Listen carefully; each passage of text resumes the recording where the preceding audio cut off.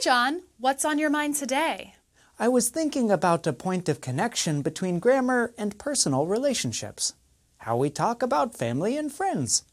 Such discussions often involve possessive pronouns. That's a great idea. First, we should mention a few things about pronouns in general. We divide pronouns into different groups: subject pronouns, object pronouns, and possessive pronouns. We can think of them as pronoun families. That's right. Let's introduce our viewers to members of the possessive pronoun family.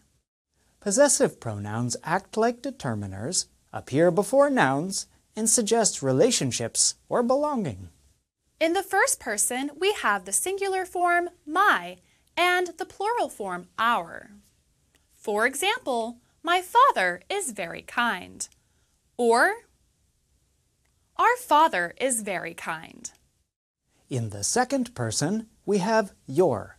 For example, your mother is very kind. In the third person, we have singular forms, his and her, as in, his mother is very kind. Her mother is very kind. We also have the plural form their, as in, their mother is very kind.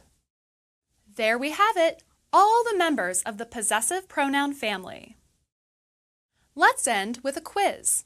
Use the second person possessive pronoun and the adjective nice to describe your friend's brother. Here is one possible answer. Your brother is nice.